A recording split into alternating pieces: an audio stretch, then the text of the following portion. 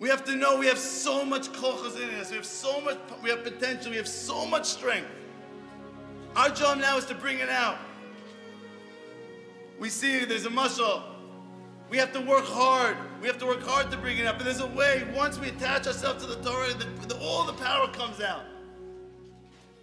There's a muscle with a camel, a baby camel talking to a mommy camel.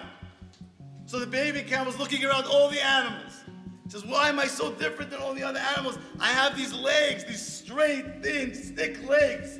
So the baby goes to the mom, why are our legs different than all the other animals? So the mom says, oh, we're so lucky. We could travel hundreds of miles in the desert at a time. We have strong, thick legs. We are so lucky. No other animal could do that with our legs. Wow. But one more question. Why do we have these big bumps on our back? Why? So I said, oh, hon, we're so lucky. Because we could travel hundreds of miles in the desert. All this, that big hump, it keeps all the nutrients, all the food in it. So we could travel hundreds of miles in the desert without eating.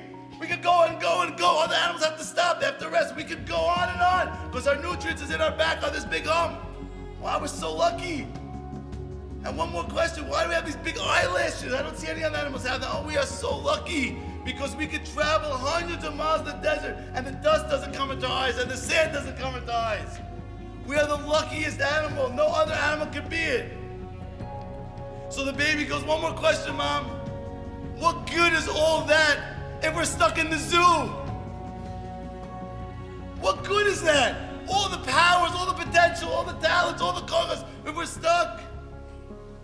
The same with us. We have so much in us. You have no idea how much we could be, how far we could grow. Yet, we need to unlock our cage. How is that going to happen? What's going to unlock our cage?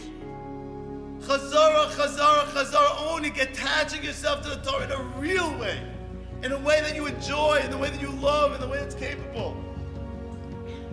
We can't settle. We can't settle to just be okay when you're made to be great. You cannot settle. It's like, in any other area you would think. Let's say you have a great basketball player, best basketball player in the NBA, number 23, yeah? Let's say all of a sudden, he's playing in the park. Playing in the park at the younger age, playing in the park, all of a sudden, all the crowds go around the fence, everyone's giving him the class when he gets the shot, everyone's going wild. He's the best guy in the park, by far. All of a sudden, a scouter comes in, he goes, wow, you're really great. You know what? I want to give you a chance to be in NBA. No, I'm good. Look at my fans. Look at all my fans right here. I'm good. Would you ever think that makes sense? You would settle? Now the best, most world famous player? You would settle for that? That obviously it's fun, but for us, we have to feel the same way about us. We are the best. We have to be the best. We can be the best. We have so much in us. But we got to attach ourselves to the key to unlock it and bring everything out.